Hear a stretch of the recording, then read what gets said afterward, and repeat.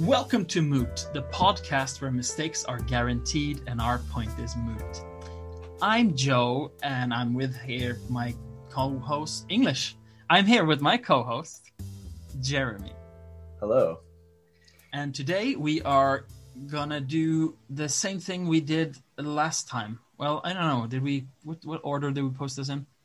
Yeah, it doesn't matter. We're gonna basically do part 2 of the, Trump's attempted coup at the Capitol. The whole siege that happened. We there's so much to say. There's more information that's popped up, and we just want to kind of go through it and just talk about what we think about it. Yeah, we're not done talking about the 45th president of the United States taking over the whole country. It's an insane fucking event. It is. We are living in a movie. Okay, we are living in a movie. Like, first you have the worldwide pandemic that shuts down multiple countries and seems to be like the end of days. That's a movie. And then you have like the remaining superpower basically tearing itself apart from the inside with insurrectionists attacking its very heart and trying to seize lawmakers as hostages possibly. Or just for, I don't know what the hell they're doing. Maybe they were just all going to sacrifice them to their orange god. Who knows what was going to happen there, right? Big fat calf. But it didn't happen. Like, they were beat back, thank God. And, I just want to talk about this guy, Eugene Goodman. Oh, the cop. Yeah, he was incredible. I love him so much. What a champion!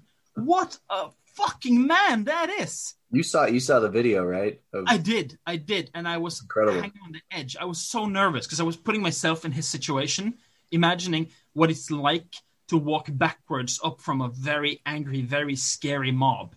Yeah, when you see him, kind of like they've already broken multiple laws. Just getting here, they look angry. There are lots of them.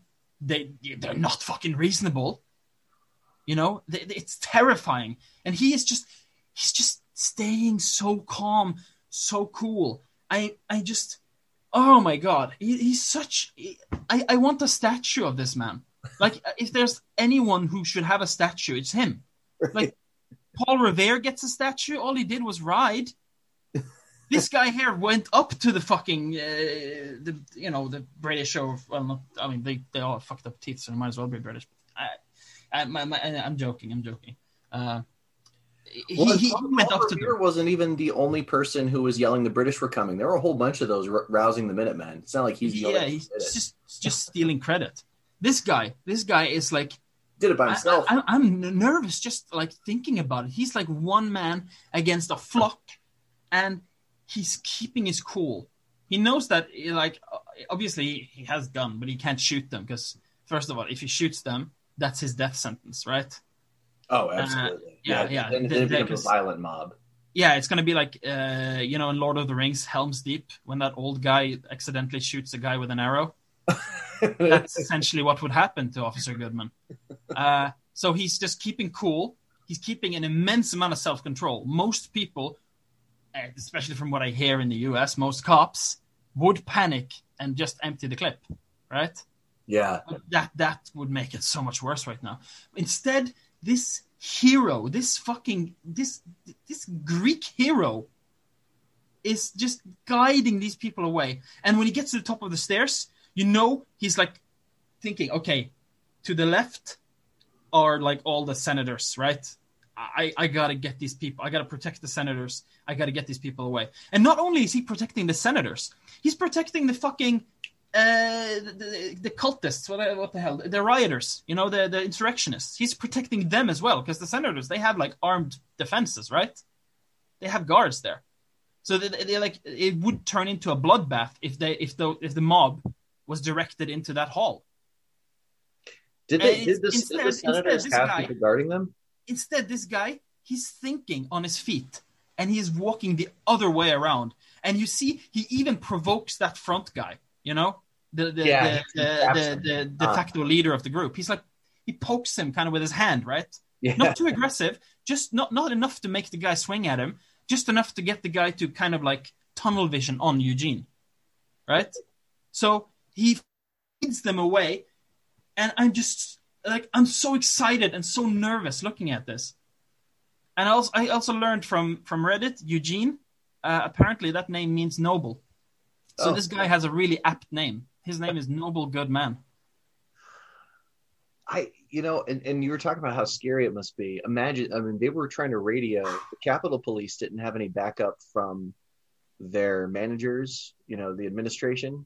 They were calling like their captains and stuff, and they couldn't get any information on like what to do. They had no direction, and so this guy is just flying solo, and it's cool because you can see the way like his mind is working. Like he goes to plant himself between the crowd and the Senate chambers at first, then he instantly like realizes, because the doors are wide open and they can just run in there, and he realizes no, and then he moves to the other side and starts moving off to his right, and then he goes up the other flight of stairs, and you can follow like his thought process, and you can also see like the mob, like they're looking at him, and they like follow his eyes, and they like look at the open doors, but they go after him anyway.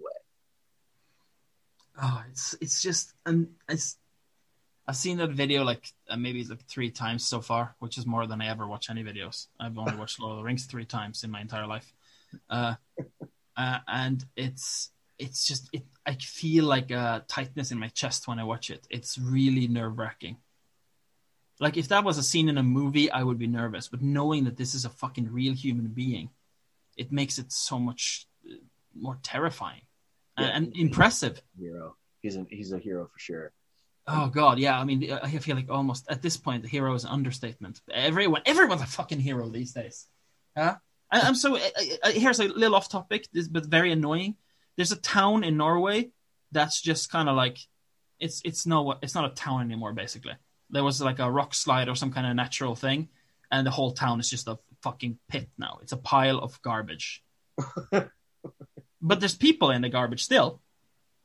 Wait, so what happened to the houses? Like, did the houses get? They got all like just run off the fucking cliff and into like a pit. I'm speaking out of my ass, but the whole thing is it's a mess. It's a whole mess. It's unsafe to enter. Last I heard, which is days ago, because I'm not that up to date on stuff. Welcome to the podcast. Yeah. Last I heard, there were still people in it. Parks and Rec shit, like just people living in a pit. Basically it's very Parks and Rec, but frozen in Norway. So Frost and Rec. There was a bunch of like municipal workers and cops and stuff like that was a pit, right? Yeah. And like they were like guarding the pit. They're supposed to be there, supposed helping, right? Supposed to be helping. Allegedly. And they're not. They're just standing there in clean clothes. Like they're wearing outdoorsy clothes that you would use for that kind of work, but they don't even have like they don't even have like a spot of dirt on their clothes. They are completely fucking clean. And still they're called heroes. They're not heroes. They are not fucking heroes. They're fucking because the reason that those clothes are clean is because they don't go into that pit to help, because it's still an at-risk area, which is so stupid to me. Because if you're like a cop, or if your job is to dig people out of holes, you need to take that risk, or you need to get another job. If you're not willing to take that risk, you don't have that job. Then you give that job to someone willing to take that risk. Sure. Right? So those guys aren't fucking heroes. There's people in that pit, right? Those aren't heroes. They're not putting them. The definition of a hero, as far as I know, is someone willing to put themselves into harm's way to help others, right? Those guys aren't heroes. But fucking Eugene Goodman, that's a hero. Hot shit, that's a hero. Yeah. Jesus Christ. It's so impressive to me. What's depressing is, over and over again, Trump voters have been like, oh, you know what? Stop calling us racist. We're not racist. You guys are racist. You're focused on race. But imagine the very notion of just chasing a black cop through a Capitol building as an angry mob to like tear this guy apart. Like the fact that he even knew he could use himself as bait is pretty suspect, because I don't think they would have chased a white cop. I don't know, man. I don't think I would start jumping at theories like that because I mean, wasn't the cop who was killed by a swarm of them white? Mm-hmm. I think they were just looking for anyone member of the enemy there. I mean, those guys are definitely racist. I mean, that's like kind of their whole thing. But I think if he was white, he would have been chased too. I don't think. I mean, the white guy was. I don't think it made a huge difference that he was black there. If they caught him, I think that would have made a difference because then I think they would have been burning crosses and getting ropes up in trees and stuff. But the white cop was denying the mob entry, which is why they beat him down. Yeah, but they beat him with a fire extinguisher and flags, and they killed him, right? Yeah, but didn't they drag him away? There's a stark difference, I think, between chasing after an active duty police officer in uniform versus like overwhelming a guy that's in your way. Like I see two different things. I don't know, man. It doesn't feel like that to me. It feels like to me that if any kind of guy that wasn't in their group, they would have been following at that point. I don't think anyone was safe there. That's possible. I mean, if Eugene was white, I think they would still have been creeping after him. I mean, he should be more nervous because he's black. Because, you know, if they obviously showed no restraint with that other guy. So, but you know, if there was a chance of them showing restraint, that chance is probably negated by the fact that he's black. You may be right. And regardless, I'm just so impressed by this guy. Oh my god! Regardless of whether they would have chased him or not, it still makes for interesting symbolism. You know, it does. I really like that he was black in that. It's a cool picture. Then I think it makes him a braver hero, in the sense that. Yeah, I mean, he's more at risk, right? He's putting himself in like he's taunting them. Yeah, he's taunting them. He's poking them. He's poking white supremacists on the chest as they are ganging up on him.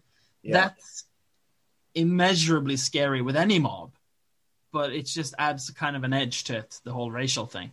Yeah, and with hindsight, knowing that almost a half dozen people died, it makes it more terrifying. Yeah, but I think in that situation, I think he's just assuming that people have died at that point because they're in the building. Like they've gotten past a lot of people, and like he probably knows his fellow guards that they wouldn't just like step aside and let them walk by them, right? Some of them did. Yeah. Well, there's videos of them opening the barricades and just letting them stream through. Really? Yeah.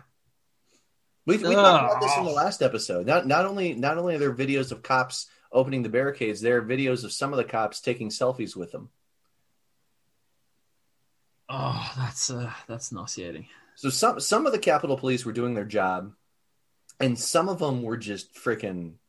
Okay, well, that adds another layer of scariness to it. Is that you can't even trust your own guys, right? Like some of your guys have betrayed you. It's like it's. Well, imagine being in the building, and it's as if being a Trojan, and then knowing that some of the guards just helped, like the Greeks in. Yeah, unlatching gates, but imagine like having these people swarming in. You don't know what happened to everybody else because at this point, you know, he wouldn't have known whether or not, you know, someone opened a gate or not. But imagine that, and then you're radioing like the command center, trying to get your captain or some sort of direction, and there's nothing. There's no information. There's nothing. No instructions, and you just kind of have to think on your feet. I really want Goodman to have a statue. Yeah, it's like this guy is just he's so cool. He's like, you remember the story from the Cuban Missile Crisis? There's this Russian Vasily Arkhipov. He got the false the thing that came up that there was a launch. It was a false one, but he didn't know the information was false, and he refused to jettison the nukes. Yeah, he kept his head cool, right? And he basically, one man made an insane difference right there, right? Yeah. Eugene is that man. Eugene is Vasily. Like, because if Eugene hadn't been thinking so clearly, if he had made any wrong move, if he had shot with his pistol, if he had gone to the left, following, like, basically trying to directly protect the senators and everything, the whole thing could have turned into a bloodbath. I mean, it kind of already was, but it could have turned into a real bloodbath. Like, there could be lots of dead senators, or it could still be ongoing, because they had, zip ties and shit. They were trying to take hostages, weren't they? Yeah, they were. They were ready. So that right now we could be like in a situation where we're still watching on the news, like, okay, 3 senators have been decapitated by some crazies, and more are losing their heads every day. They're not even asking for demands when they're decapitating the Democratic senators. They're just doing it. These people, now that we've learned, Jesus Christ, that these rioters, they set up a gallows in front of the building, and they hung a noose, and they were chanting "Hang Mike Pence." So, yeah, what's that about? What's their beef with Pence? Well, guys, Pence was he was not on board with installing Trump. He was saying that Biden won. He conceded the election, so they turned on him. And the Trump crowd is so brainwashed, and this is their own vice president. They're chanting to hang him. So if these people who are just chanting "Hang Mike Pence" now are in possession of high-profile senators, some of them just might wind up dying in the heat of the moment. I mean, we always talk about, like, the problems with the purity testing on the left, right? But there's definitely a lot of that on the right too. Just look at that situation right there. Jesus Christ.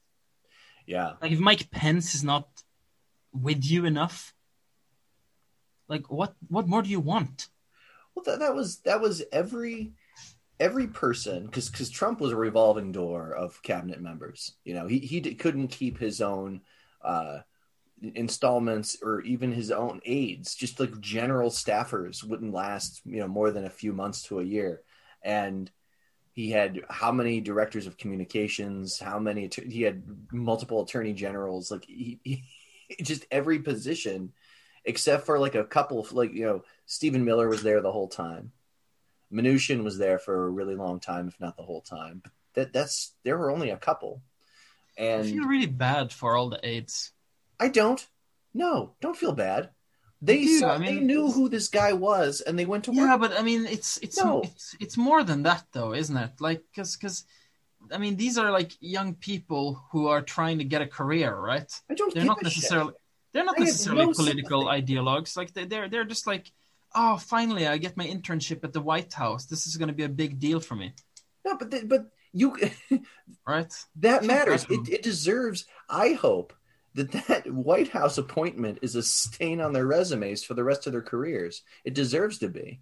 That's a serious lapse in judgment. And if they're more concerned with their careers than the people they're serving, especially. No, but come on. I mean, they're aides. We're not talking politicians. It doesn't matter. I mean, we're not talking politicians who are like deciding laws and shit. These are fucking people who get. I don't give a shit. They set up concentration camps. The aides didn't do that. It doesn't. You're gonna blame the guy getting Obama coffee for drone strikes? That's ridiculous. We can't blame the aides for what the fucking lunatic in charge. I'm not blaming them for the decisions that were made. I'm blaming them for continuing to work there in that environment, because that is still support. That is saying you are okay. You are comfortable with the decisions that are being made. You chose to stay there. Yeah, but I mean, when you're that kind of low on the ranking, like when you're not really, you aren't really contributing to this at all you're doing is getting coffee, right? Like, your whole thing, people can't have that strong principles when it comes to their livelihoods. Oh, they have to, because for Trump, it was all a big loyalty thing. When in 2016, before he even got in, he was making lists and planning to fire all the White House staff that had been there since the Bush era. Anyone that worked through Obama's term, he got rid of. And as the leaks started coming out in like 2016 and 2017, because there were a lot of leaks, especially early on, before he brought in all those generals, and then Kelly finally got like clamped down on some of the leaks. they were routinely going through the staff and vetting them for their loyalty, like how loyal they were to Trump and the cause. So it was all about their belief in him. From the, like, all okay, it is that makes it a little different then. How servile and subservient they were to his abuse of them and the decisions that he made, and the MAGA motto. Like, all of it is all about him. The people that I might forgive are like janitors or career bureaucrats that have been there for 20, 30 years or just trying to retire. Those are the only people I would give a pass to. But anybody that came in, I don't care if they're an intern there for 6 months. It doesn't matter to me. They knew what they were going into going in. And just because they want, the recognition, they're still using Trump for their own gain. Yeah, but I don't think they're using Trump as much as they're using the building. It's like the White House, right? You want to be able to say I was an intern at the White House. Yeah, but when? Oh, that's not so the administration you work for. And is that a thing though? Like, does the administration you work for matter a lot in that kind of setting? Not until when you were putting on your CV that I was, I would say the Trump era made it matter, because before there was always a level of respectability, right?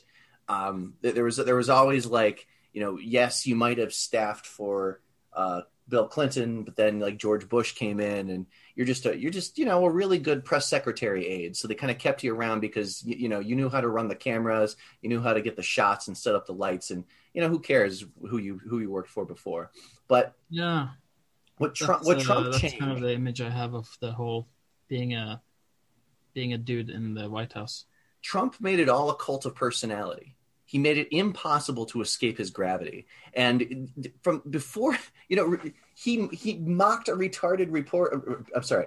He mocked a reporter, called him retarded, and did the whole like hands up against his thing. And like, I remember that. Yeah, that's.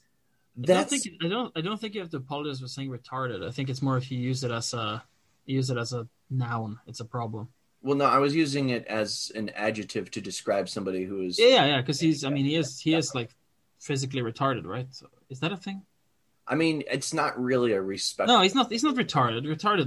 That's for your that's when your mental faculties are like reduced, right, or slow. Well, handicap. I don't think any of those terms are okay though.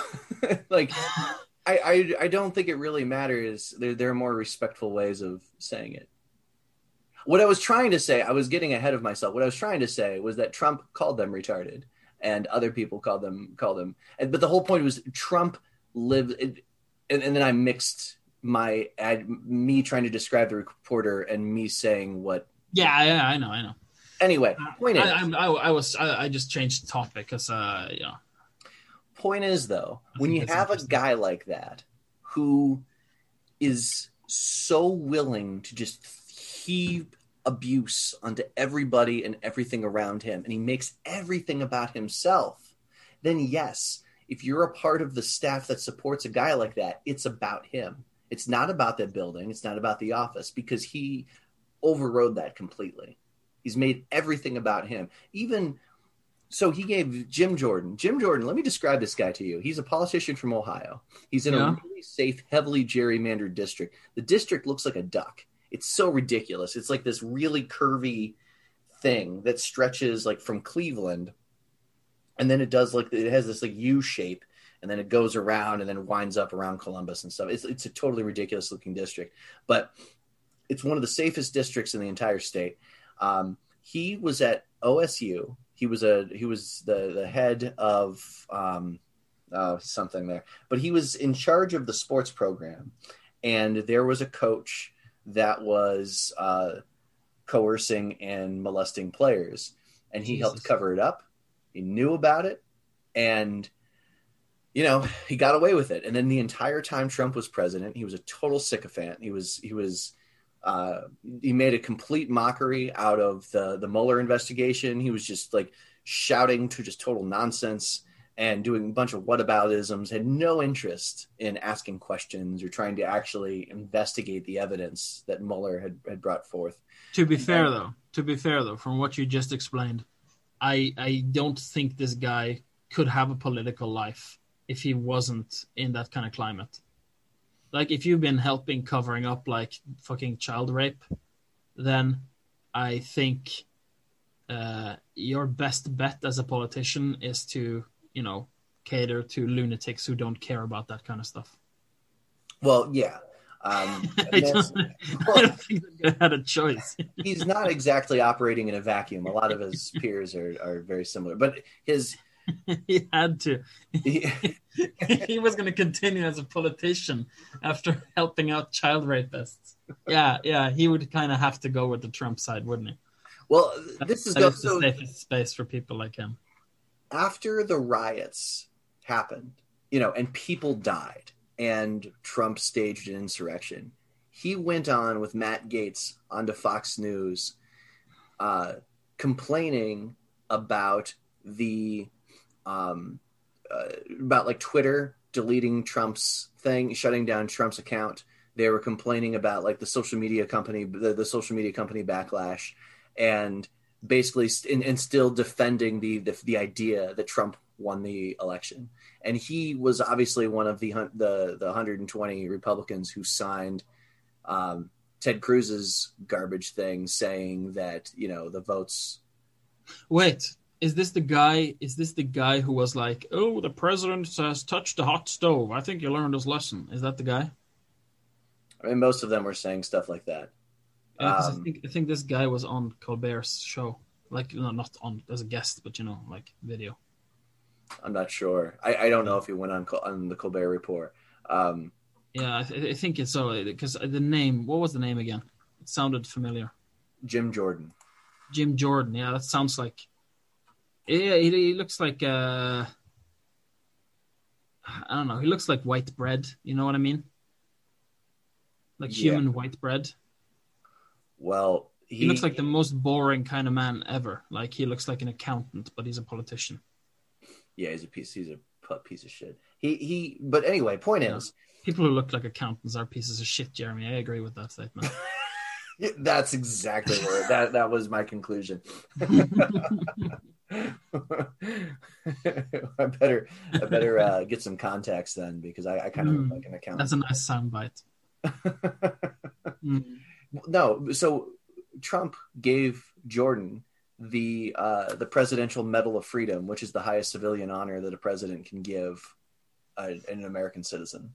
Yeah, he's been giving those out like candy to all sorts of freaks, haven't he? So the reason I started down this path is because, would you say that handing out the Medal of Honor to anyone, but especially people that were in charge of sports programs while systemic rape was going on and doing nothing about it and covering it up, actively covering it up, would you say that diminishes the quality of the award, because now other people are lumped in with that guy? I don't even think you have to give the medal to a child rapist or a child rapist enabler to diminish the prestige of that award. I think you just give it to someone who doesn't deserve it, and it diminishes the whole thing. Exactly. So you don't have to go as far as finding a fucking I don't know, some fucking Dateline predator. You don't you don't need that. You just need to not give it to Eugene Goodman, basically. Give it to anyone who does less than him, and they don't deserve the reward. Precisely. Well, so the point I'm making is that if that diminishes the award, then having Trump in office diminishes the office, the White House, and serving in the White House, because it becomes, just like it's been this entire time, about him. It's always about him. I guess I looked at it differently. I don't look at the White House as Trump's house. I look at it as the capital of your country.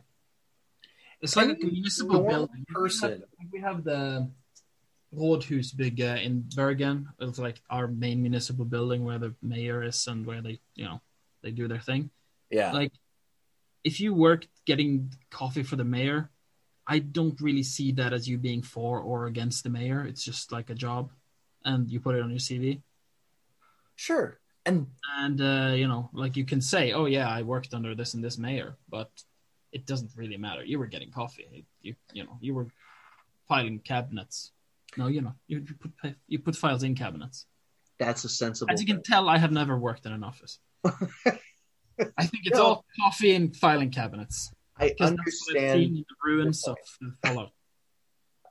I understand your point, and in a most normal people would stare, down the halls of, the West Wing, the Oval Office. You'd walk around and you'd feel the presence of the other 44 presidents that have served, and the decisions they had to make, and the history that's behind it, and the weight of the office. You should, but he's never respected the office.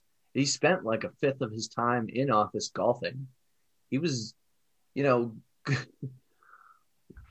when the riots were happening, his own staffers were begging him to do something, to say something, to get on TV and make a statement, but they couldn't get him to tear away from the TV. He was giddily watching the TV. He was gleeful, watching all the violence unfold. And as it got more violent, he got more excited because he felt, I'm assuming he was excited that they were, He thought they were going to win. He thought they were going to he's either going to win. There was going to be a hostage situation, and hopefully, like, some of his enemies would die, and he would say, "This is very sad, saddest thing ever." But luckily, the right people got to overturn the fake election, and we're all happy now. Yes, and they're fighting for him. They're all this was for his sake. Well, yeah, he instigated. He was standing on a podium telling them to go and be strong and don't back down. And Jesus Christ, it was basically just like. I feel like he wouldn't be more complicit if he had a big whiteboard behind him and he said, "You guys go in from that entrance. You guys go around there, and you chase Eugene up. Don't follow him all the way though. When he gets to the top, you should really go left." Like, if he did that, I don't think it would make him more complicit. Well, they would go right, because from their perspective at the top of the stairs, the Senate chambers were on their right. They were on Goodman's left. That is symbolic as hell to me. Maybe he did instruct them, and maybe that's why they fucked it up, because he doesn't know his left from his right. He doesn't know his directions. Fucking dummy. I don't know my directions either, so who am I to judge? I'm pretty bad with directions. I get lost very easily. Yeah, I think whatever judgments we pass, we should probably let that one slide. No. Let's nitpick more. Yeah. Yeah. Well, Pelosi said she released a statement, a few days after, as they started collecting more evidence and realizing that it was well coordinated and it was planned out. She said the evidence shows it was a well-planned, organized group with leadership and guidance and direction. And the direction was to go get people. They were vocally saying, "Where's the speaker? We know she has staff. They're here someplace. We're going to find them." That's so chilling. That's messed up. It's AOC said she thought she was going to die, and she probably would have if they had caught her. They caught her, yeah. They're supposed to love cops. They were slaying them, right? They hate Alexandria. They would easily kill her. Oh yeah, Brian Sicknick, the cop that they beat with the fire extinguisher to death. He was a Trump supporter. he was a Trump supporting police officer who. He must have. I can't even imagine what he felt in his last moments. Imagine that. I don't know. I can't. It's hard to think about what it's like to stare down an angry mob. Yeah, but it's like you're staring down an angry mob. Most of your view is like distorted from behind a fire extinguisher that keeps descending. And yeah, you're just being beaten to death by a mob. And it's a mob of like your people. Right. Like, I'm not going to lump him in with them because like just because he's a Trump supporter doesn't mean he's a violent psycho. But they're still rooting for the same thing he's rooting for. Right. And he's probably on their side because Republicans tend to be very pro-cop. And meanwhile, these people show how they feel about law and order when it comes down to it. Like, they're just rooting for a civil war and they don't care who gets in their way. I'm just like, yeah, what was he thinking? Because like, he clearly must have realized in those moments that these people don't really care about law and order. I don't know him. I don't know why he was for Trump. Maybe he was duped and he thought that it was like, oh yeah, this is the pro law and order thing. If that's the case, you know, he must have felt real betrayed as he was being killed. I can't imagine his last thoughts were that ideological or that like thought out. Probably not that thought out, but I still feel like you would have some kind of betrayal. You would still feel betrayed because, like, you know that you voted for the guy. These are all carrying the signs, right? Yeah. And then they're beating you to death with those signs. Right. Like if you were beaten to death by a mob with Joe Biden signs, you would feel betrayed in addition to all the pain and all the other stuff you feel. Right? It would be worse. It would be a little worse. Actually, I don't know. I wrote some anti-Biden op-eds before. You know what I mean. I do. I'm just pick a guy. You know. I was thinking more if like wildlife is beating me to death with like signs. Yeah. I consider myself a staunch environmentalist. That would be upsetting. It's like I went out and like the squirrels and the deer came up and like tripped me and just beat you up. Cracked my skull and caved in my rib cage. It's like 6 squirrels sitting on top of each other, holding a fire extinguisher, bashing it into you. Yeah. I mean, we're not making light of the guy who died, but it is a funny image with 6 squirrels using a fire extinguisher to kill Jeremy. Come on. Me dying to a bunch of squirrels is meant to be a funny image. It's hilarious. The cop dying. I love him. He's a near and dear friend to me. And I still think it's hilarious imagining being slaughtered by wildlife. I'm pretty close to Jeremy too, and I think it would be hilarious. Yeah, you're sitting right next to him, I would say, like almost inside him. It's like Arrested Development, the man inside me. Yeah.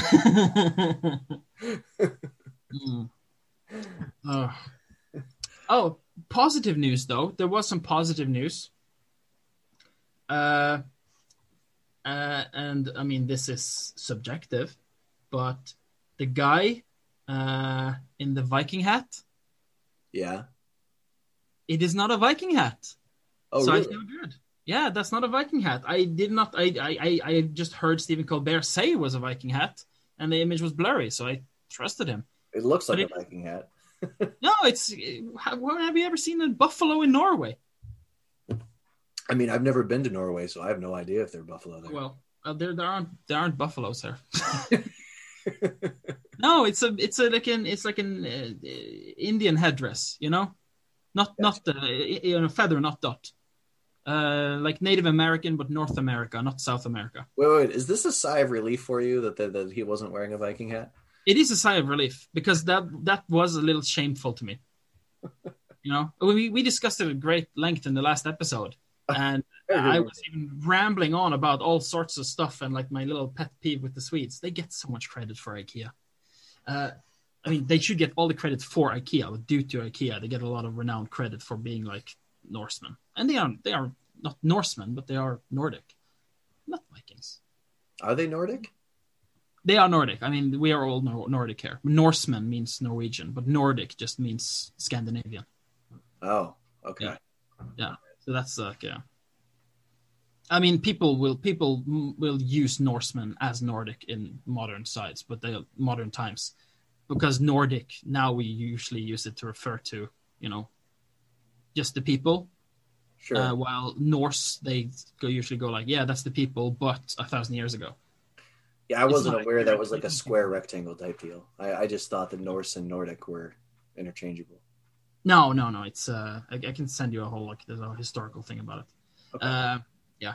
Anyway, it was a relief to me that he wasn't wearing that hat. Ultimately, it doesn't fucking matter. Like, I would never wear a fucking... Vikings didn't even have horns on their hats, you know? And I'd never wear the kind of hat. I don't have that level of nationalistic pride. Although it might sound like it from how important it is to me, the whole thing with the thing. But no, he was wearing like some kind of bison headdress. It was like a buffalo thing. I don't know what the difference. I'm gonna remember that example the next time that we that cultural appropriation comes up on the podcast, because I think that's a good thing to keep in mind. Yeah. Yeah, it is important to me to clarify that too, because that guy's an asshole. I mean, he is wearing Viking tattoos, though. He does have the fucking thing on his chest, right? Yeah. He probably thought that hat was a Viking hat. You know, yeah, I don't think he would have. He doesn't look like a guy who would be very pro-Native American. No. Well, and maybe he does. Maybe he's a hunter, and he's like, yeah, I'm in tune with nature, and also I'm going to hunt Nancy Pelosi.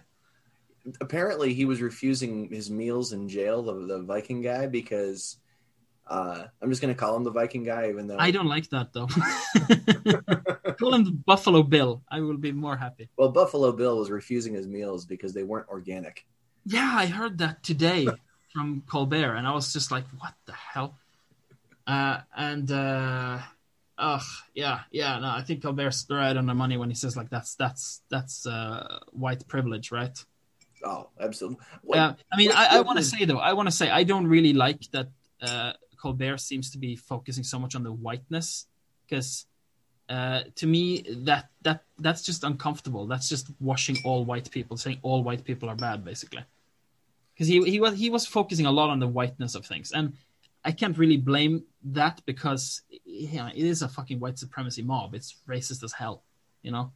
You're not going to see a black guy. That's a black guy in that mob. It's because he's being lynched.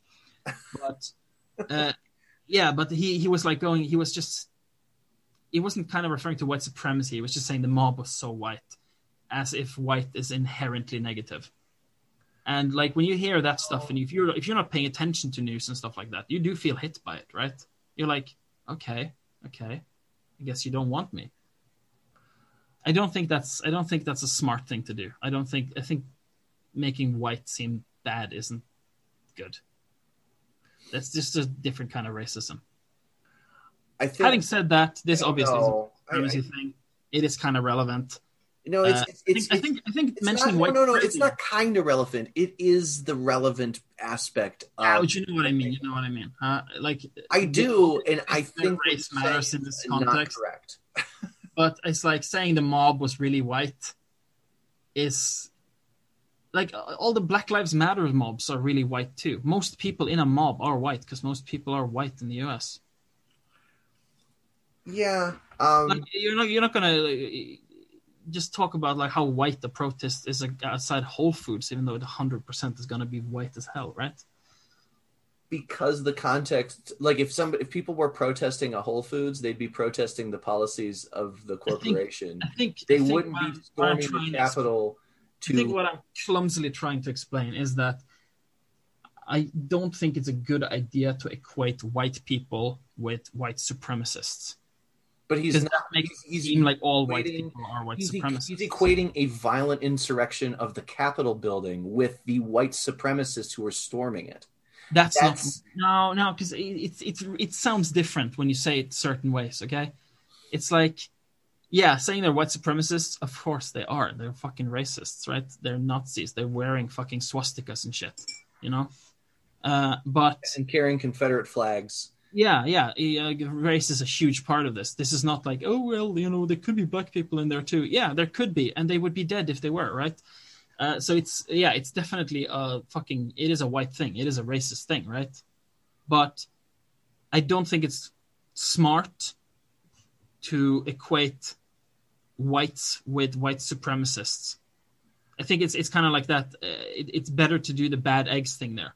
Because you wouldn't do it the other way. It wouldn't be smart to do it the other way, right? I mean, I didn't see the Colbert episode, but also it's a really small thing. It's like it's really not a big deal. It's just the way he said it once kind of made me irk a little bit. Like, yeah. See, the thing is, though, it is a really small thing, and the big thing, the important thing, are the white supremacists attacking the Capitol violently and murdering. I know but it is a small thing, but it still matters, man. Because they don't matter. I know you. I'm not saying they matter. I think it matters. It matters. Like words matter. He's talking about them. But this is how this shit all starts up. You know, it's like. Where do you think these people started out, right? They all started out being pissy about political correctness because they felt like they were hit by something or something. They started off as slavers. No. So here's the thing. These arguments about, you know, how it's acceptable to discuss white people. It's always taken in the context of like, oh, in the last 10 years that, you know, white people have been disenfranchised in these ways or whatever. They've been hurt by reverse racism. But the point is there is a direct thread going straight back to slavery. And since slavery ended, white people have systemically oppressed and done horrible things to black people since and kept them in the conditions that they are in today. And it is disingenuous. Have you done that, Jeremy? It is disingenuous. I am a white person that has benefited greatly. I don't get frisked when I'm just walking down the street. Yeah, but I mean, I think not getting frisked when you're walking down the street, I mean, it is better than getting frisked, but it's still not, I wouldn't call that a privilege to not be frisked. I would say it's like whatever the reverse word, like it's a disadvantage to be frisked. I don't have my name tossed out of a resume pile because my name is obviously, I'm very clearly a white guy. Yeah, there are a slew of benefits that I have. And yeah, there are a slew of benefits, but I think you're missing the point of what I'm trying to say. I still don't think it's good to alienate good white people. I think when you're equating like right-wing extremism with whiteness itself, you're basically saying all white people are innately evil and have to like overcome their evil nature or whatever the hell, right? Does that sound fruitful to you? Does that sound like a way to get people to agree with you? You're recontextualizing it. Let me recontextualize it again. If you're listening to a guy talk about violent white supremacists and you're getting offended, you're inserting yourself into a discussion about, you know, their whiteness and like what white means for them, because that's clearly what the context is. Yeah. And you're allowing yourself to be offended by that. That's kind of your own fault.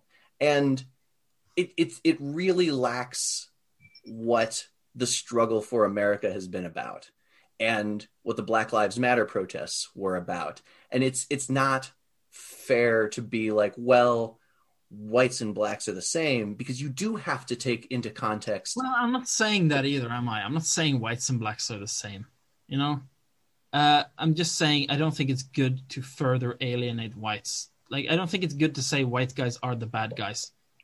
I need white guys on your team, don't you? Well, so the thing is, though, I don't think anywhere what Colbert said. I mean, I didn't see the episode. I highly doubt that Colbert said white guys are the bad guys. It was a little joke. It was a little joke, basically, right?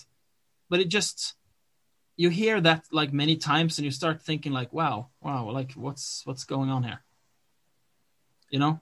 But has he said white guys are the bad guys many times? No, he hasn't. But you hear it everywhere and there and there. You know, it's you know, white straight males. That is like almost a slur. That's like a, you know, it's a stigma to it. Well, okay, so like if they put in a show if they see white straight male, they usually refer to like some kind of bad guy. You know. You know what I mean? No, I think what you're raising is two different things, because now you're not talking about race anymore. Now you're talking about, you know, gender and like no, I wasn't. I was. It's still. It's not about race to begin with. Honestly, it's just. I don't know. I don't like the concept of like original sin. You know what I mean? But but original sin refers to taking on responsibility for things that happened generations ago, whereas people are still getting shot by cops today, and they're mostly black. People are still being denied jobs, and they're mostly I'm not disagreeing with any bank loans. Those are things that are happening today. It's not like an original thing that dates back. It's something started way back, but is still happening today. Original sin, says original sin is the idea that. But it's thing is, all that rhetoric sounds really like pretty unconvincing, right? But to say that, like, well, how do I put this? It's difficult to put feelings into words sometimes. Sure. It's like saying that all white people are innately privileged.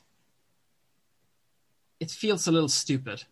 I mean, there's truth to it, but it also feels a little stupid because most white people aren't that privileged. Most white people are just people, right? They're just like poor. Most people are poor. Sure. And I don't think they would feel very privileged. You know? The point... And the people who talk about privilege in general, they're never poor themselves. I mean, I'm poor and I talk about privilege. Yeah, you're not really that poor though, are you? I mean, you own a house. I suppose. Yeah. You're not living in a trailer with like 4 relatives. I have declared bankruptcy. I mean, recently. Well, my commiserations. It wasn't a great process. It kind of sucked. But the point is, now I see this. We're kind of taking away from the actual topic of the podcast too, and that's on me. Well, no, because this will just alter what the podcast is about. Because this goes back to what a lot of the grievances that Trump supporters have, and I think when this comes up and people are saying, oh, what about us? Because we are also poor. Because I hear that all the time. Yeah, because they are. I mean, they're fucking broke as shit. I mean, they're stupid, but stupidity tends to come with poverty. Right. But that still doesn't mean things are equal. Just because most people tend to be poor, especially in America, especially now that the wealth gap is increasing and middle class is basically as thin as a pancake. There's the... Yeah, I know what you mean. Like, if you're going to be poor, it's better to be white and poor than black and poor, right? Right. Yeah, I get that. There's definitely advantages to it. But when talking about race, but you're moving the subject away from where what like a Black Lives Matter activist, what they want is to not get shot by the cops and put in prison at ridiculous rates compared to white people. To be I'm completely with that. So I agree with that. Okay, so but when you say, well, white people are poor too, that's not what they're talking about. It's not it's not about really giving black people Black Lives Matter though. Like I don't know how we ended up on that. Because the argument I think you think I'm saying something different than I'm saying. I think maybe you're hearing words you've heard before, and you're assuming I'm holding the same opinion as the person who said similar buzzwords before. I think it might be happening. That does happen to people. Yes, but also you did just make the argument about white people also being poor and not having much. Nah, that was just a mention. I mean, you mentioned it first, didn't you? I just kind of remember. I have to re-listen. It doesn't matter. It doesn't matter anyway. Yeah. My point is just I don't think it's good to demonize white people. I don't think saying that white people and black people are the same is true or healthy, because you need to accept that someone has it worse, right? It's worse to be black. You have to have, like, you told me about the children's books where children have to like black kids read a children's book that says like, Don't put your hand in the mouth of the bear. Stay calm next to the cop. That's like fucking tragic, right? Yeah. Yeah. And I'm not saying that, oh yeah, poor people, it's all the same thing, right? Poor white people, poor black people. No, there's tiers of shit there too, right? But I'm also saying it doesn't help to demonize whiteness as a concept. And I do feel like that's quite a common theme, and especially online, people like to do that. It's like if you have a point, if you're arguing a point, and it's not even about racism or something, it's just about something, you'll often find some fucking dummy online using, well, you're just a straight white male, I'm assuming. So, that happens. And it is not the same thing as being shot. It is not nearly the same thing as being shot and being persecuted and being just generally oppressed for the way you're born. It's not the same at all. But it's still something. Like, I could say that the problems in the US pale by comparison to the problems in North Korea, but that doesn't mean I should tell you to shut the fuck up about your problems, right? Sure. So it's like, I don't think it's having the whole like. I know it sounds like I'm talking gender and all sexuality and all that stuff too, but I'm not really. It's just the whole straight white male thing. It's like almost like a meme. It's like an offensive meme, right? It basically becomes like, you are not valid. You are part of the enemy. We must fight you. I would say women have. That's a very small and ignorant subset of even people that discuss politics. It is. Right? It is. But the problem is that the small and ignorant subset are the powerful people today. I mean, just look at the people who fucking marched into the fucking the Senate, right? That is definitely not the majority of Trump supporters. Because the Trump supporters are many. They're like 40% of the people who voted. If all of them rose up, that'd be fucking terrifying, right? Sure. So, like, yeah, I mean, we're still going to paint Trump supporters with the same brush we're basically painting these fucking insurrectionists with now. Because, they got to own that. If you're a Trump supporter, you can't just say, well, I wasn't at the Capitol. You have to kind of own what your side did, right? Yeah. And I think that's for ideology. That's just the thing you got to do. You got to accept that. I don't think it's the same thing when it comes to race, sexuality, or stuff like that. I don't think you need to own that then. I think that creates an innate tribalism you just can't move past. Because then that's the frustrating thing, right? With people on your own side, you're cementing that identity as their main identity. Yeah. It's like no matter all the good stuff you would do in the world, if you're an environmentalist, if you're fucking building houses in Kenya or whatever, you're still white, so you're paying off some kind of debt. That's fucked up. And also, white straight male, I don't know why that's the main target, why that's considered to be the supremely privileged one. Like, white straight female is probably way more privileged if you're going to talk about anything from like being harassed by cops or going to jail or stuff like that. In general, I think in general, I agree with Bill Burr on that one. I think he put it right on the money there. But Bill Burr wasn't saying that women were more privileged than men. He was saying that white women are almost. Yeah, I know he wasn't saying that, and I'm not saying that either. But I'm saying in certain areas, women are more privileged than men. I mean, other areas, men are more privileged than women. But most areas, men are more privileged than women. I don't think it's true. I don't think most areas. Yeah, because you guys have a literal paradox named after your country because your society is so equal. Like, Okay. You're actually right. I may not come from the greatest background to talk about this because I don't. I honestly go to Wikipedia and type in the Norwegian paradox, which is a paradox that describes how challenging it is to grasp cultural issues outside of Norway because you guys are just so goddamn equal. You guys like broke gender dynamics. Yeah, I mean, we have really traditional gender dynamics, and that most women tend to choose social professions, like doctor or nurse or teacher or any of that kind of things where you work with people, and men tend to gravitate towards professions where they're like bang shit together, like, building houses or bridges. Which I think is a really interesting curiosity that, it for all of what America is trying to accomplish, that there are certain things, like the examples that we use, like more men in nursing, more women in engineering jobs, but like given the chance, women and men still tend to gravitate, when given the chance, women and men are still gravitating towards certain jobs, which I think is interesting. Yeah.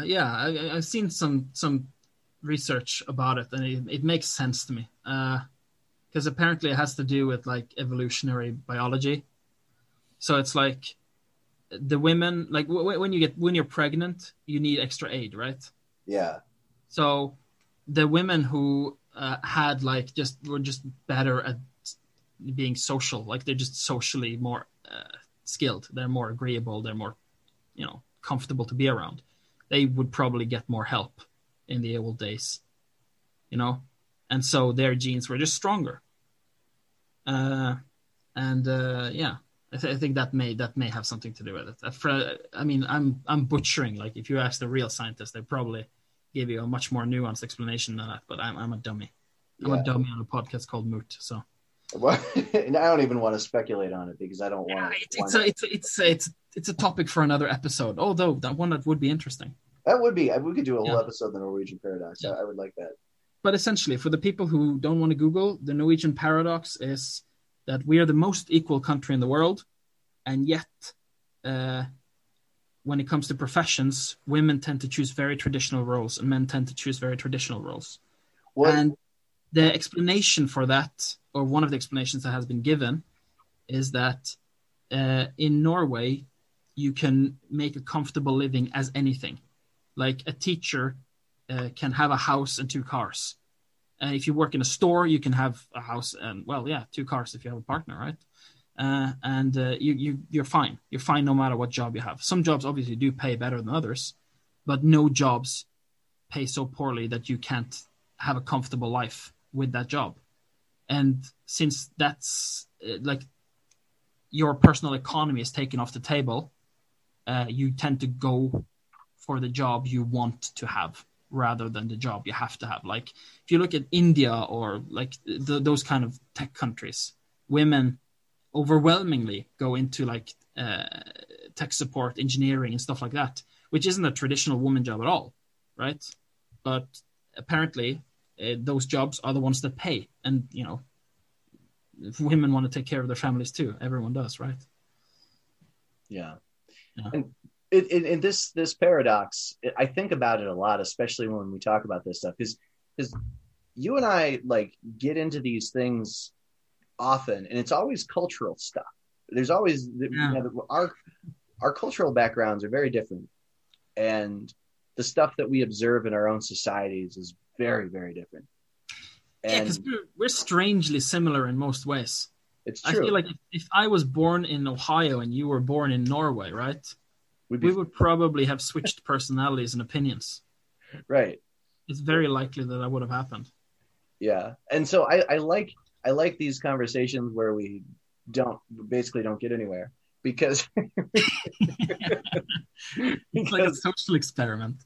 It's it's interesting because I don't think about and especially after 4 years of the Trump era, I don't think about like whiteness as a positive anymore. Like I don't think that like white people are bad, and I don't want to victimize all white people, because and my first instinct, and perhaps it's unfair because I just assume that Colbert's going to more or less, he's an educated man who shares a lot of the beliefs that I have, so I'm just going to assume that he's going to do, and not having seen the episode makes it really difficult for me to comment on things. I really make a bigger deal out of it than it was, because he only made a joke about that when he was talking about the crowd. He was saying the sheer whiteness or something about that. Like it really wasn't a part of it. He wasn't making a jab at anyone or anything. Oh. It was just the thing I reacted to. Is like, is that like, it's that why how did you even why did you even focus on that, right? Like, it would be like if I heard someone say the sheer blackness this riot, right? Well, I think a big part of that's just living in America, because it makes perfect sense to make a comment like that when so much of the Trump identity is around being white. Like, there's a guy in Parma who's got all these Trump signs in his yard, and then he's got a white power sign on his fence, and he's like, and then there's like a little banner that says "Take the power back from the blacks," and it's a recurring theme with many. I don't want to say all, but many to most. It seems. Yeah. See, that's where things get really different from Norway and America. Yeah. Because to me, it sounds like it's jarring to me, because it's like, wow, you just injected race into that. You really I know it's about racists, but like, I don't need to identify with this as to me it was like, it's really jarring. But everything's more extreme here. Like the conversation we had on WhatsApp the other day. Yeah. Where we were talking about sentencing for drugs. Like a drug sentence in Norway giving somebody like 2 months for like cocaine possession, for dealing cocaine. I mean, when I heard that, it blew my mind, because 2 months. 2 months. 2 months is a big sentence, mind you. For dealing cocaine, having like dealer amounts. Yeah, having dealer amounts. I mean, you can get higher depending on like different circumstances, of course, but it's extremely unlikely. Most likely, you'll get like 30 days. Maybe if they're going real hard on you, they'll give you like 70 days, right? But like you usually won't have any prison time, because there's no point in putting a dealer in prison necessarily. Like, you have to consider, like, is this going to help him get back on his track, right? Like, if you put him in prison, does he have a regular job? Does he have kids? Does he have none of that's a consideration. Does he have a girlfriend? Like, if he has a girlfriend, for instance, and he goes to jail, that might affect their relationship, which is going to affect his stability, which might make him more likely to, go back to dealing drugs. I love the question when you said, how many months in prison would that get you? I was like, what do you mean months? Yeah, I know that Americans have like really ridiculous sentencing for drugs. Like, you get jail time for having fucking weed and stupid shit like that. Yeah. But when you said it was like more than a year, I didn't think it would be more than a year. If you had weed, I was like, oh, good God, what are you going to get? Like 4 months in the US? Like, it's going to be like an insane punishment, right? Yeah. And then you were like, no, decades. And I'm like, what the fuck? Yeah, 500 grams, 5 to 40 years. And it's insane. That's a federal guideline. It's in 5 kilograms of coke is 10 years to life. And so those are federal guidelines. So different states will interpret those differently, and they have their own breakdown of how they do things. It's just, it shocks me that you take away someone's life for that. I think maybe that's the takeaway of today's episode. Everything's more extreme here. It is a crazy country. I really want to visit, though. I mean, you do seem like you have a bunch of cool shit. We do. Yeah, like I don't want to sound like some kind of like European talking about, oh, America is so passé or whatever the hell they say, right? I mean, you wouldn't really hear that in Norway, because we kind of like Americans. They like, without you guys, we would still be an impoverished frozen hellhole. Yeah. Instead, we're just a frozen hellhole. A rich frozen hellhole. Yeah. A wealthy. Yeah. So the Norwegians in general tend to be quite positive towards Americans and the British, which most Europeans don't like either. Of course, I'm speaking very general terms. I'm sure you'll find fans in France. But what I'm saying is I don't want to sound like some stereotype shitting on America. I think America is really cool. I love to visit. It seems like you have a lot of cool stuff. We do. It's just the news from America is always unnerving. It's kind of like hearing about you really want to go, like you really want to go to Iraq,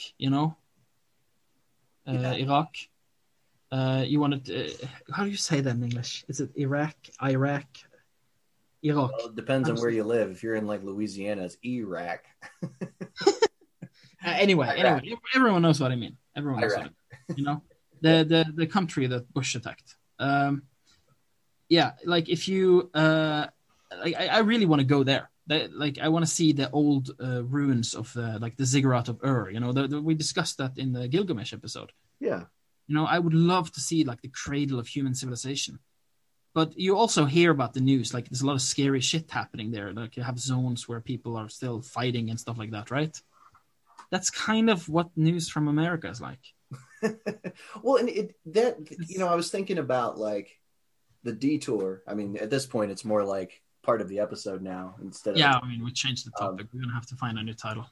But we will. It'll still be part 2, but we can just put it in the description or whatever. But I don't know. I think that's probably why.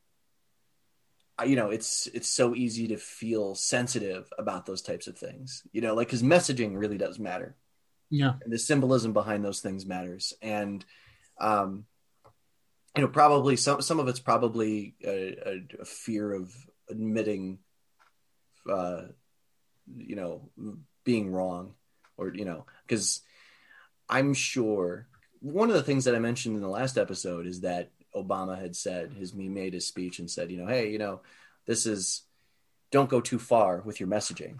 And while I don't know the comment Colbert made, I know in other instances people do. We really shouldn't be saying the comment Colbert made because it sounds like he did a thing, and I don't want it to sound like I'm saying he did a thing. He didn't do a thing. To be fair, I don't think any journalists are scribbling notes at our episode, so it's no. I mean, I'm impressed with the amount of people who listen to us, but I still don't think we have anyone who would care. I mean, if you care, please comment on the Reddit and tell me what you think. Okay, be nice to me though. I'm a sensitive soul. You don't have to be nice to me. Yeah, you can call me a shithead. But oh no, Jeremy's not a shithead though. Jeremy is a sweetheart, which is why you can call him a shithead because he knows he's a sweetheart. I think I'm a shithead. Something like that. Call me a shithead is ruining my day. Just know that. Yeah. Joe's a sensitive guy. I'm a very sensitive soul. I'm a gentle little dandelion. No. Well, let's before we go. We should finish talking about the coup because. But I do think that even though we wound up in total left field, I do think it's still related though, because these are the types of this is a little bit illustrative of the divide between the left and the right, because I think words, right? Like little comments like that, like 20 years ago, and then people just kind of go with it, and instead of calming down and listening to the other person, they just escalate until they're standing at the steps of the fucking Senate. Right. Well, and I think maybe it's just because things have been so divisive lately. I think it's very difficult, a little comment turning into a 20-minute back and forth. But I think that I think it's easier. Like everybody's already next to boiling. I was talking to my neighbor down the street. And he was an ex-engineer at NASA, and he's a left of center guy, left of center for America at least. He's kind of a centrist. He's a longtime Democrat. He put a Black Lives Matter sign out in front of his house, but he took offense. He was getting upset about the word cracker, and he was saying that it was similar to. He goes, I know it's not as heavy or as weighty, but it should be kind of like the N-word. And I was like, I mean, I guess you could take it that way over time, and it could be offensive, but it's not. It shouldn't be the same as the N-word because there's not that same context. And so that we wound up talking about it for a while. We spent probably 15, 20 minutes talking about it, and I think I think everyone's on edge. Tell that is really different is the fact that we are completely comfortable saying cracker. We're not comfortable saying the N-word. We don't see the C word. We say cracker and the N-word. Right. It shows how big a difference it is. Sure. And that's a really good point. It's because I can say cracker and I don't feel like I've done anything wrong, Yeah, I think it's like because I totally get why cracker is offensive, because cracker comes from like cracking the whip, right? It's the whip. It's the slave master, right? Yeah. So calling someone a slave master when they are against slavery, they have never owned a slave, maybe not even in their family tree has there been anyone who owned a slave. You're just lumped in with people who used to own slaves because of your skin color. That would be offensive. But it's kind of offensive, like calling a German a Nazi versus calling like a Jew a kike, if that's the word, right? Or something like that. I'm not sure what. I picked it up from South Park. I don't actually know if it's a real word. South Park might not be the best. Yeah, it's an educational tool. No, but like it's calling a German a Nazi, like that's gonna hurt, especially if like none of their family, like if their family was in the resistance, right? You don't know that. It would hurt. It would be offensive, but it's not nearly the same thing as ripping on someone who had family in the concentration camps for being Jewish, right? Well, the context matters, and I think that's a huge difference there. So, like, ripping on someone for being like the slave master is hurtful, especially if they weren't. But ripping on someone for being the slave is way worse. Yeah, and most likely they were the slave too, right? Because, like, I mean, don't every black guy in America basically have a relative at some point who was a slave? Unless they came to the country recently, like their family tree. Yeah. And I think that's still a very tiny percentage. The vast majority of people would have been brought against their will. Right. And the N word is tied to that being subhuman, and it's tied to violence. So it's like if you call someone a cracker, you're still calling them like a human being. You're just saying you're a type of human being. You might be trying to be insulting. You might be successful in being insulting. And that's also another thing. That's also another thing. The trying to be insulting. Like, cracker doesn't have to be insulting. From what I get of American TV, which is my entire reference here, it can sometimes be used as like kind of like an endearing diss, Yeah. Like if I called you a dummy, It's not like, taken seriously. Well, it's the whole punch up, punch down thing. Like it's like a gentle nudge, like, hey, what up, cracker, right? Yeah. It's like, yeah, that's true. I am white. It's not meant to hurt your feelings. Yeah. Right. I feel like they probably use different words if they really wanted to hurt your feelings, because it's not that hurtful. I mean, it could be that hurtful if you had family who was like slave masters and you're deeply ashamed about it. But I feel like in that case, the guy probably wouldn't even use the word, because like that's kind of on you to tell him that, no, actually, this is really sensitive to me, and he probably would be like, okay, I'll call you an asshole instead. Yeah. And it's kind of crazy when you think about like words, because people will sometimes say, oh, words are meaningless. It's just a word. Why do you care? But words are powerful. Words are very powerful. I mean, words led the president to stage a coup. That's what happened. And he hasn't fought anyone. He's not been in an arena gaining respect. He's just been spitting out words poorly, and it works. And it works. And any dummy who says the sword is mightier than the pen, they should get a strongly worded letter. Right. See how bad it hurts. A bad example. I mean, if you stab them with a sword, they're going to prefer the letter. But everyone knows what I mean. Right. Well, but a sword, you could have all the swords in the world, but you're not going to bend a country to your ear and get them to rise up. So, they don't even need swords to take you out. They can just grab sticks if they outnumber you 2-1. Or a fire extinguisher. Or a fire extinguisher. Oh, God. That is a tasteful joke. Yeah, thank you. I'm here all day. Yeah. We'll all blame 2020 for our sense of humor. We have not been checked by anyone else for a while. You are supposed to be your own strongest critic. Well, the man in the mirror, he really doesn't. He really lets me get away with anything. Yeah, except for the N word, he wouldn't be okay with that, and that's how you know it's different. That's good. That's good. I guess it's good to start somewhere. Yeah. I think things will. I think in times of big unrest, because I do think that it is possible to go overboard. But I think in times of unrest, where that comes from is a desire to overcorrect, to go all the way to 10 and then back off to where things are normal. I think you're right about that.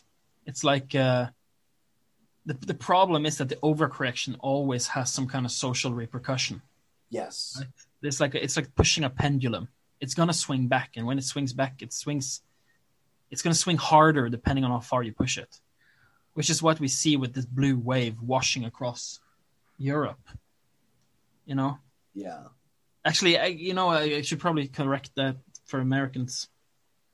We say blue wave in Norway because here blue is the right-wing color and red is the left-wing color. So, like, we have a blue government right now, which is a right-wing government, and I can't fucking wait to get them out.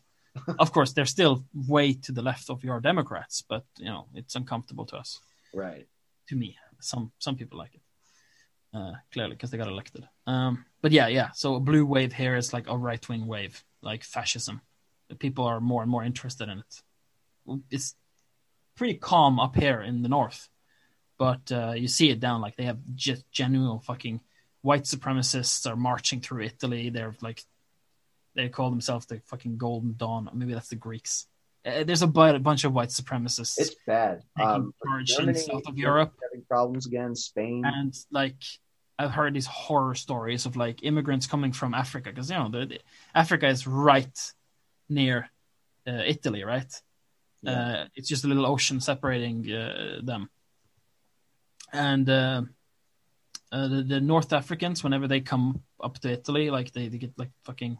You have people there who are, like, shooting in the water or, like, trying to prevent them from getting out of the boat, even if they're like, we need to get out of the boat, we need food. Yeah. I mean, I'm not remembering the new stuff perfectly, so again, don't use me as a source for anything except for amusement. But yeah, there's a lot of white supremacy going down on that. I mean, throughout Europe, the refugees that were flowing from Syria and Eastern Africa, they destabilized and they made a lot of people very afraid. And Viktor Orbán in Hungary, he managed to consolidate his power partially due to the immigration fears. Erdogan in Turkey, I mean, he had been working at chipping away at the courts and stuff, which Orbán did too. They both went after their court systems. But Erdogan, before his fake coup where he, just purged thousands and thousands of scholars and loyalists or opposing party people. Yeah, he just became a dictator. He's just a straight up dictator. But he's part of what gives him his strength are the immigrants that were coming out. And it's only going to get worse when climate change makes areas uninhabitable. And it's going to happen within the United States where people will be leaving certain parts of the country and going to other parts and overwhelming them. And I'm very scared for when those days arrive. Yeah, I wouldn't want to be a Kurd or an Armenian in Turkey these days. No. That's a scary situation. No, because Kurds have no country. They have no... They don't. They like, if you ask a Kurd, they're going to disagree with you vehemently on that. They have Kurdistan. Right. But, of course, they're not internationally recognized, are they? No.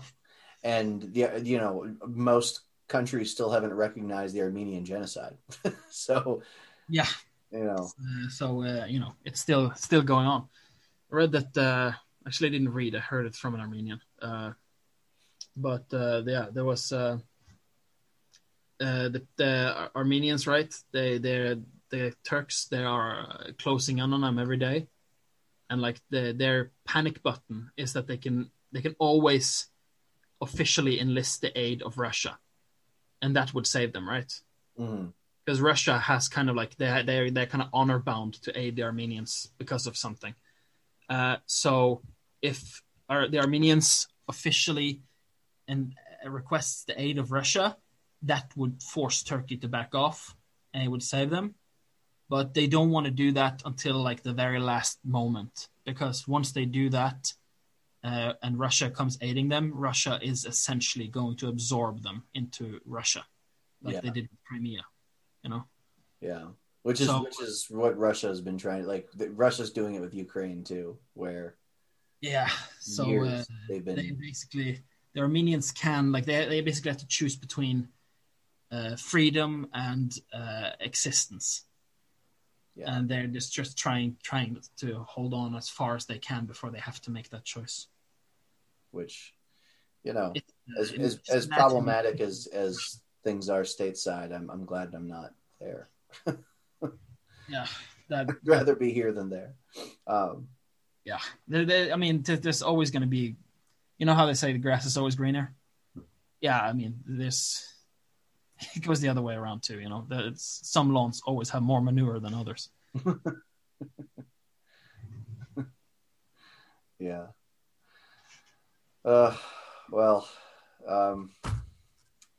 Never forget, Trump staged a coup. We got a little off topic there, but that's the takeaway. Hopefully today McConnell seems to be on board with following through with an impeachment vote. So maybe it'll pass the Senate and he will actually get impeached. They got McConnell around for this? He is reportedly very angry with Trump. Oh, that's fantastic. It is. He is extremely efficient at what he does. I mean, what he does is evil, but it would be great to harness that fucking power for good. In this case, I'm all about it. I mean, do it. Because, I mean, Trump, it was calculated. I mean, he started planning this weeks in advance. One of the people that was part of the protests, one of the leaders for the protests, said that they had help from a couple of congressmen. So it'll be a goal to figure out who those congressmen were. Oh, yeah. You told me about that woman, right? What's her name? The one who was like live tweeting the location of Pelosi. Lauren Boebert. Yes. Okay. So Lauren Boebert is a Republican from Colorado, and she's a QAnon supporter. And she was live tweeting where Nancy Pelosi was to the mobsters. Like, that is high treason. Yeah. That is high treason. That she should be executed. If Pence and if Pence had done that, let's say there was a mob going after the president, right? And let's say the vice president was live tweeting the location of the president to an angry mob. That's high treason. Absolutely, it is. This is just lower step in the government, but it's still pretty fucking high. These people are traitors to America. Yeah, and they are traitors, and they should be dealt with as traitors. I agree. This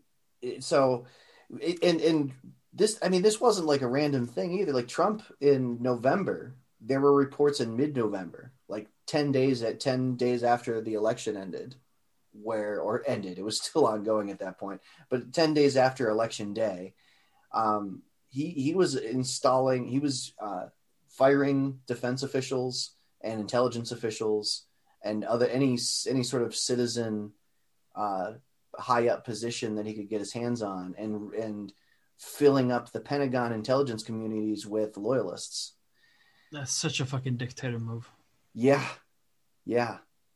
And it's one of those things where going back, you can kind of see the thread. Bill Barr abruptly resigning like in late December.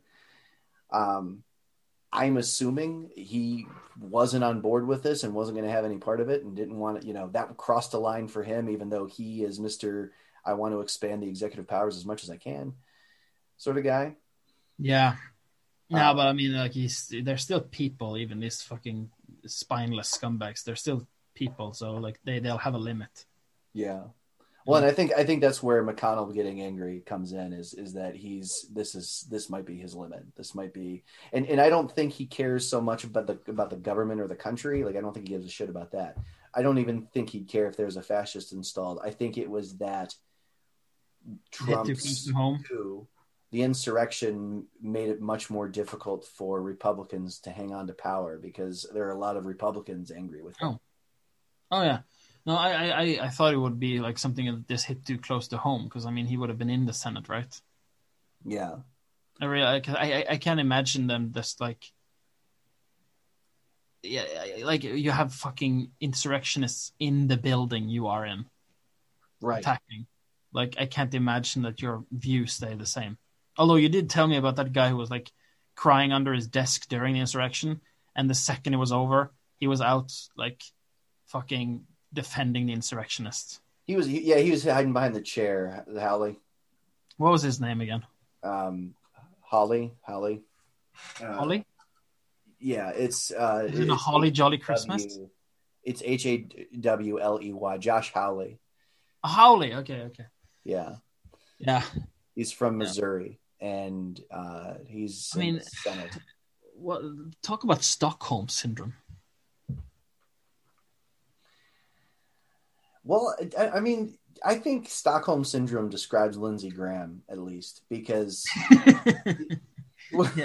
he was, these people were when Trump was running for president, they all treated him like a joke and they all made fun of him and they all said that, he'd be a disaster for the party if he got elected.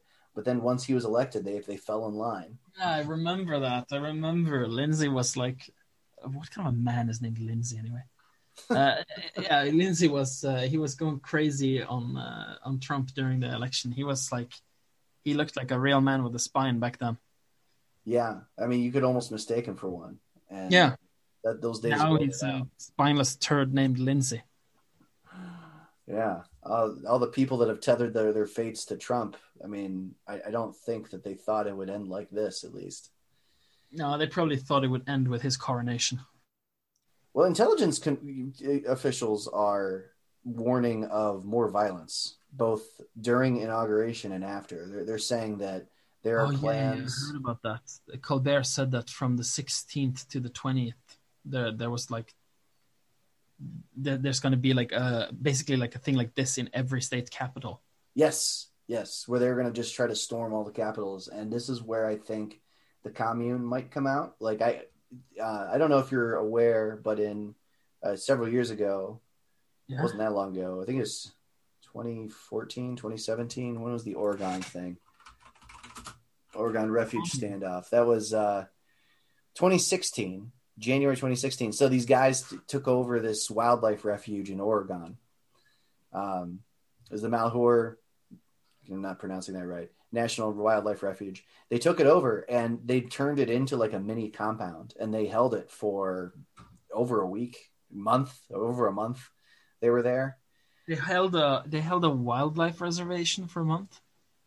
Yeah. They took over like the building and stuff, and like a whole bunch of people were like bringing them supplies. The building, of course. I was just imagining a bunch of people living in tents in a fucking reservation, like a forest. And going like, we own it now. Some of them brought tents, but no, there was a building. They took over this building, and they, I think that there's going to be some more of that happening, where they just kind of like bunker down, and people come from the outside and get attracted to these areas. And I don't know. That's my tinfoil hat theory, is that there's going to be like. At this point, I trust your tinfoil hat theories because they tend to be right, man. No. Yeah, I mean, I don't like your theories.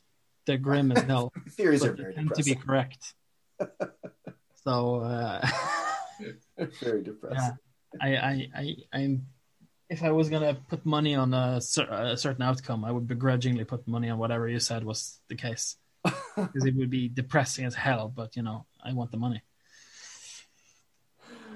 Oh God! Just imagine like Idaho state capitol turning into like Trumplandia or something.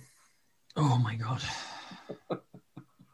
Jesus Christ! This is so fucking.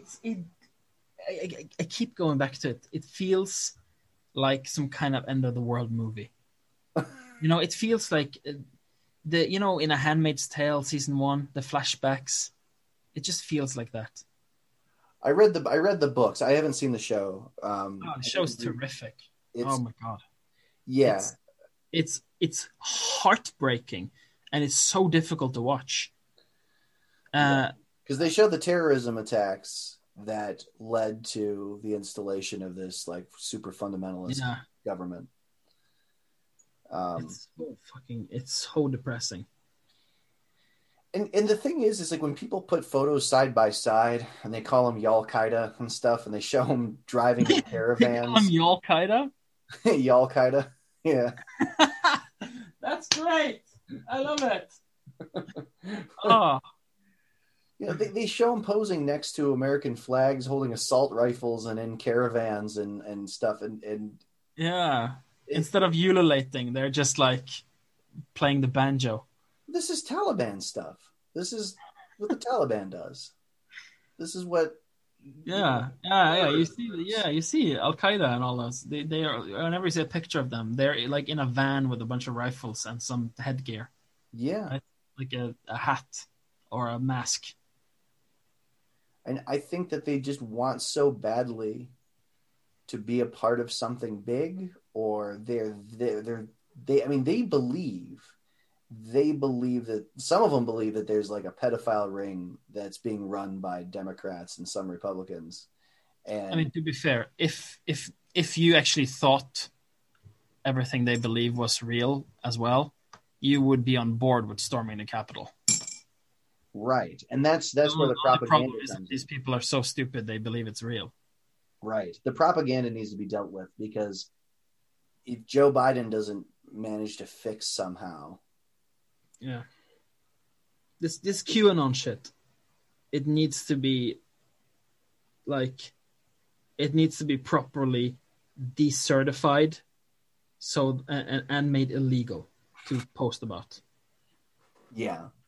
Yeah, because there needs to be a way to like say, okay, if you want to post a conspiracy theory to the news, it needs to be certified in some way.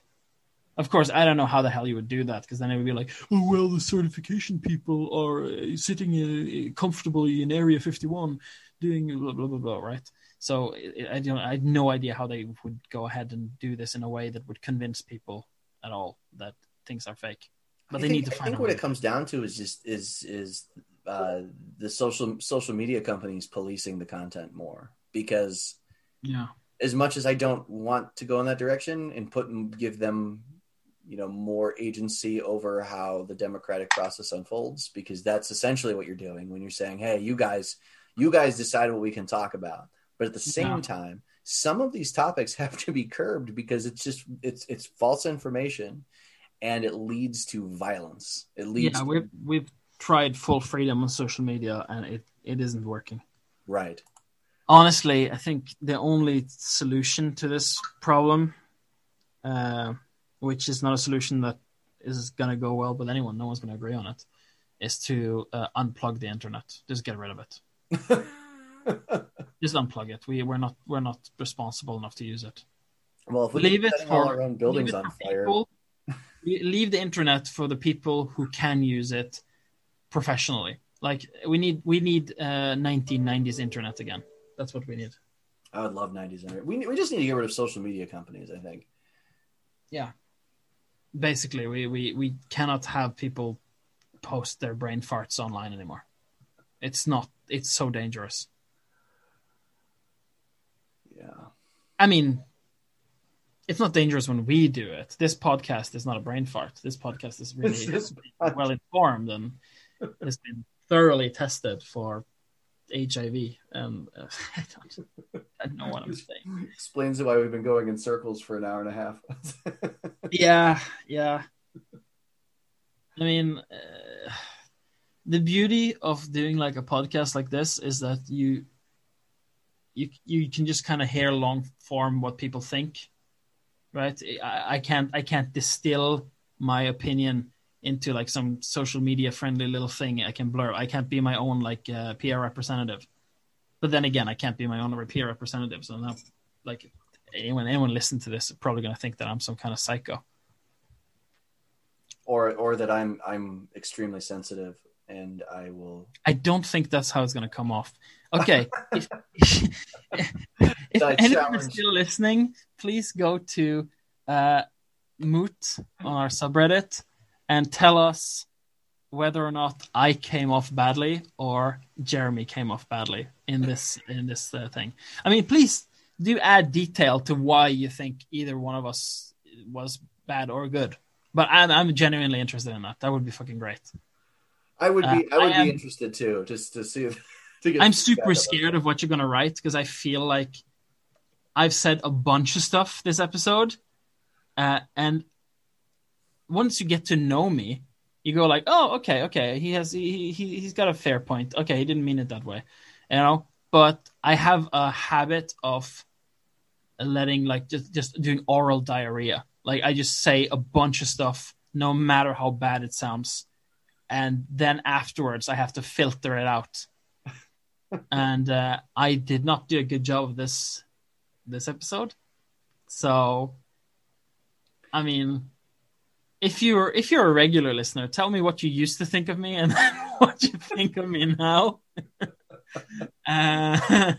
If this is the first episode you listen to, just tell me what you think of me. And I mean, try to not use so many profanities because I am a sensitive dandelion.